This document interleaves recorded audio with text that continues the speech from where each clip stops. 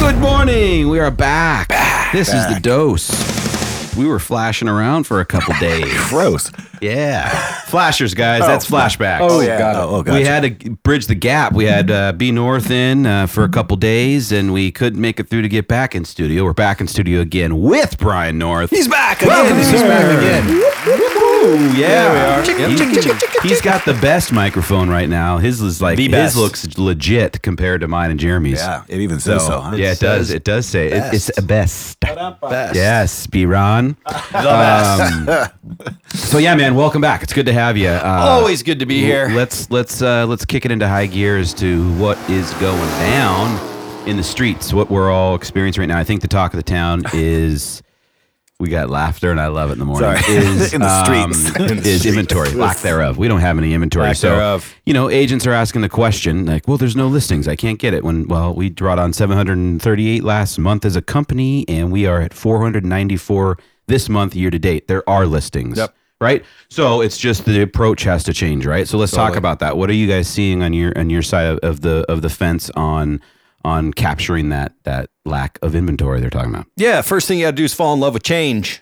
Got to fall in love with change. And I mean, it's been our business just in the short 7 or 8 years we've known each other. I feel like we've been through 3 or 4 market cycles, and then there's all the intricacies and subcategories that go into those change in market cycle. And there will always be no something. There's going to be too much inventory, too little inventory, no buyers, no sellers, no money, there's always, there's going to be, there's something. And so really our job, if we want to be successful in this business, is to go find the void in the marketplace and attack there. And if right now the challenge, it is in fact low inventory, it makes it tough for buyers, especially in that first third of the market where they're, competing against cash and investors and, different types of financing and all of those different things. And then if you are a listing agent, it's tough to find, listings to be able to support your business. So then you've got to be nimble and move to the other side of the fence. And so, from this perspective, I think going out and finding business, as we all know, the whole contact sport adage has been used forever. But, as the three of us, still is true. It never will change. It doesn't change, right? I never. mean, it's one of those things. I always say, he or she who has the most real estate conversations in this business wins. Right? You have to have conversations about real estate. And it's one of the more, I don't want to pick on anyone. And this, whoever the listeners is, if out of 100 conversations that I have in helping somebody individually grow their business, it starts with something like, what do you want to do? And they're like, well, I don't know, Brian, what should I do?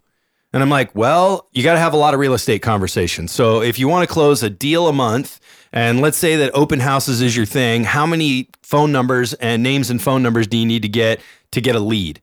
For every 10 names and phone numbers, I might get one really solid prospect. How many really solid prospects do you need to close a deal? I need 4. Great. That means you need to have 40 names and phone numbers. 40? Holy cow, that's a lot of names and phone numbers. Yeah, well, so what are you going to do that besides open houses? So are you willing to cold call? No, I'm not really a cold caller. Okay. How about door knocking? Oh, no, no, I'm not really a door knocker. It's unsafe out there. I'm not really sure, the market. Okay. What about networking? Well, right now, networking's kind of shut down for social distancing reasons. We've got to do that. Okay. So what do you think? What about leads? You want to buy leads? You could buy leads. Well, yeah, but that whole follow-up call, that just doesn't feel great to be like a grindy salesperson. Okay. And I'm like, well, let's start there. So when you woke up this morning and you looked yourself in the mirror, what did you think you did for a living? You're a salesperson. Whether you like it or not, you're in the business of retail sales. Mm-hmm. It just happens to be a bigger ticket item with a really nice commission percentage attached to it. But if you don't want to be a salesperson, then you got to get out of the business. Yep. And at the end of the day, it is a sales business. And to be able to go drum up new listings or be able to find inventory that doesn't exist, you got to pick up the phone and you got to go have real estate conversations. One of my favorites is to call on expired listings. There aren't a lot of them right now, but I'm not talking about calling the expired listing. I'm talking about calling the agent who had the listing when it expired, because that person is still motivated to potentially make a paycheck, and they're going to be the fastest path to that person, and they have a warm conversation. So call the agent and say, hey, hey, would you like to make a commission on the failed listing that you had? Yes. Can you call that seller and see if they still want to sell? I'd love to show the property. So it's just we get stuck in, I want all of the commission. Yep. I want to double side this thing. I'm going to go knock on the door or call. Well, if you don't want to go and knock on the door and you don't want to cold call a broker who just lost a deal, an agent who just lost a deal, and see if they can bridge the gap back to you and get a showing. We just closed property at Central and State Avenue in North Central Phoenix on one of these deals where I just picked up the phone, called an agent. The deal closed 6 months ago and nothing had happened on the property. They didn't move in. And so I kept driving. I knew the property well. And I was like, are these guys building? What are they doing? Yes, they are. And I was like, well, tell me a make me move number. My people would blade the house. They'd be buying it for lot value and go from there. And she called me back. They bumped it $200,000 in 5 months. And my buyer was like, that's the lot I want. I'll pay it. They made $200,000 in 5 months. It was a no brainer. But at least and here's the other thing I think people lose sight of, agents in our industry lose sight of. If you're out doing activities like this, right? If you go knock, guess what? 1 to 5 doors a day. You don't have to knock 50 doors a day, 8 hours a day. Right, exactly. Just add in a little something fresh and new to your business. Go start the conversation. See if there's some people. Get your business card out there. It may turn into a referral. All of a sudden what happens is now you're adding value in a real sticky sense, right? So if I get a new buyer opportunity, like, hey, my buddy's a buyer's broker and I want to work with him, or, my sister's a listing agent, I'm considering work with her. It's like, let me tell you a few things I've added into my business recently that most aren't doing.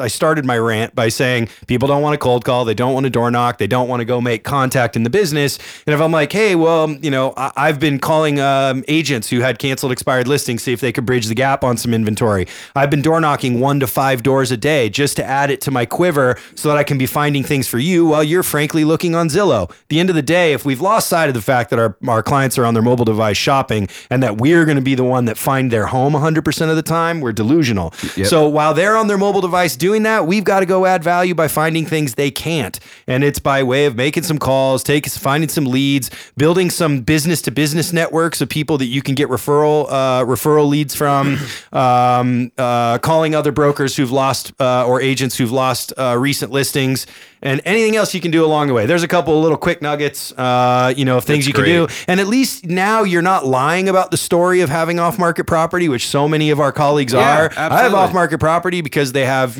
Top Agent Network, which is, by the way, can be a good resource for people. But it's like, if we all have Top Agent Network, and not everyone does, then we're really still not adding value. It's what can I find that others can't so I can bring a value to the marketplace. And at the end of the day, when we talk about commission compression, which has been another topic that has been happening in the marketplace, we get paid in direct correlation with the value we provide. So if I'm out doing those things and I can show tangible proof that I'm out doing them, did I increase my compensation because I'm providing more value than the person down the street? There won't be a problem collecting it. There you go. That's just, there's a couple love of those nuggets. Love the not expired to the homeowner, but to the agent. Yeah. That is the fastest line. Absolutely. And the lack of inventory. I mean, you never know. And, I had that same problem, by the way, with when I first got into this industry. I don't know if you remember, Mark, way back in the day, but I never liked to think for whatever reason that I was in the sales business either. And then you just have to wake up and, because I don't know if again, we have these perceptions of these things that we think about when we're growing up or whatever it is. And like, I kind of thought the same thing. I don't want to be that cheesy salesperson. But, that's the thing is like, we're not ever going to recommend that you hard sell somebody in a property or try to convince them to buy something that they don't want to buy or that they can do this and they can do that. Like that to me is what I kind of correlate mentally with the cheesy salesperson, right? Salesperson That's not is what we're saying to do. Yeah. But to understand that this is a sales business and you've heard us say the line 100 times, as many people as you can get into a relationship with, and then how do you move that needle from a relationship to professional trust, with those individuals. That part, understanding the sales cycle, understanding the process, understanding the psychology and everything that goes along with it, right? That is the sales. Right? 100%. And you said it. I always say, I often have these conversations about being the hardcore, pushy, cheesy salesperson. Nobody wants that. Listen to yourself. You're like, I don't want to be that. Right. No problem. But you are in sales. So what do you want to be? I want to be a trusted source. I want to be knowledgeable. I want to be perceived as creative. I want to be professional. How do you convey that? Then go do that and convey it. How do you convey it? Right. That's it. Right. That's all you got to be. And by the way, we talked about this on one of our past sessions together. Was a great salesperson is the person who asks questions, listens, and then serves to the need of the client. That's a great salesperson. That's so sales really what you're doing 101. when you're door knocking or cold calling is all you have to do is just get them past the point of that first objection the so that you guard. can be yourself. Yep. That's really all that it To is. just listen to Constantly what in they your need. head, heart, and soul, coming from a place of adding value and Period. being in need in whatever we're doing. You got it. Online, offline, in person, whatever it may be. Yep. You know, if you come from that place that you're truly trying to fill a void, like you said, fill a void, be of service, and ultimately add value for them, then you're not selling. That's right? exactly right. And going back to in all of these areas, and look, I was hardcore in my sales from the amount of sales that I did. I did knock 20 to 50 doors a day for 3, almost 4 years, pre-foreclosure, 2006, 7, 8, 9 time. And in those days, I had to fall in love with, I'll share with you, Jeremy, what I did was at that time, I didn't want to be the cheesy salesperson either. And how I convinced myself to do the action was I said, these sharky wholesalers, this was my own thing, not all wholesalers are sharks, are out in my thing was if the seller doesn't choose me, they're going to get taken advantage of. I'm going to take care of them, right? So that was my thing was like, look, I've got to go fight my way to win this situation for the seller of the home. Otherwise, I had to protect them. That was my way of having myself ready to make the sales activity that day. When calling the cross agent, I want everyone to hear the intangibles that come with this activity by flipping the script on what grindy sales is. If you go and you call an agent who lost a listing and they end up getting a commission from that lost listing because you brought a buyer, You're a hero. what does that do for your reputation in the business? Right? All of a sudden now it's like, man, you want to do a deal or you want to find somebody who honors their word, you go talk to that person who just made me a fee. And then if you're out knocking doors, the thing that I want to do is become like the Angie's List of Arcadia, that kind of thing where it was like, I had my, my long list of, moving companies and plumber, electrician, roofer, GC, all those people. So when either I was doing open houses or knocking doors, be like, hey, if you ever need anything like an attorney, a general contractor, a CPA, be like, really? Actually, I do need a plumber. Do you have someone? Now I'm adding value just Source of knowledge. That's it. So add value first. Like, here's a plumber. By the way, here's my business card. You need anything else, give me a shout. Sometime in the next 1 to 5 years, I'm going to hear from that person by way of referral or direct business. So you got to go out and make contact, It's Mark. called human connection. Do it, Mark. Come on, Mark. Getting out Human there. connection, human resource, business. That's it. There it is. Love it. Good stuff. Cruising. Hey, guys. Thanks, guys. Been a great day. Great week. Guys, enjoy the weekend. Go out there and hustle. Make some contacts. We'll be back next week for a day or two. Mr. Brian North. Thanks to our sponsors, VIP Mortgage Alliance Property Inspections, and to the furry little animal behind the glass, Byron. See ya. Bye, guys. Later.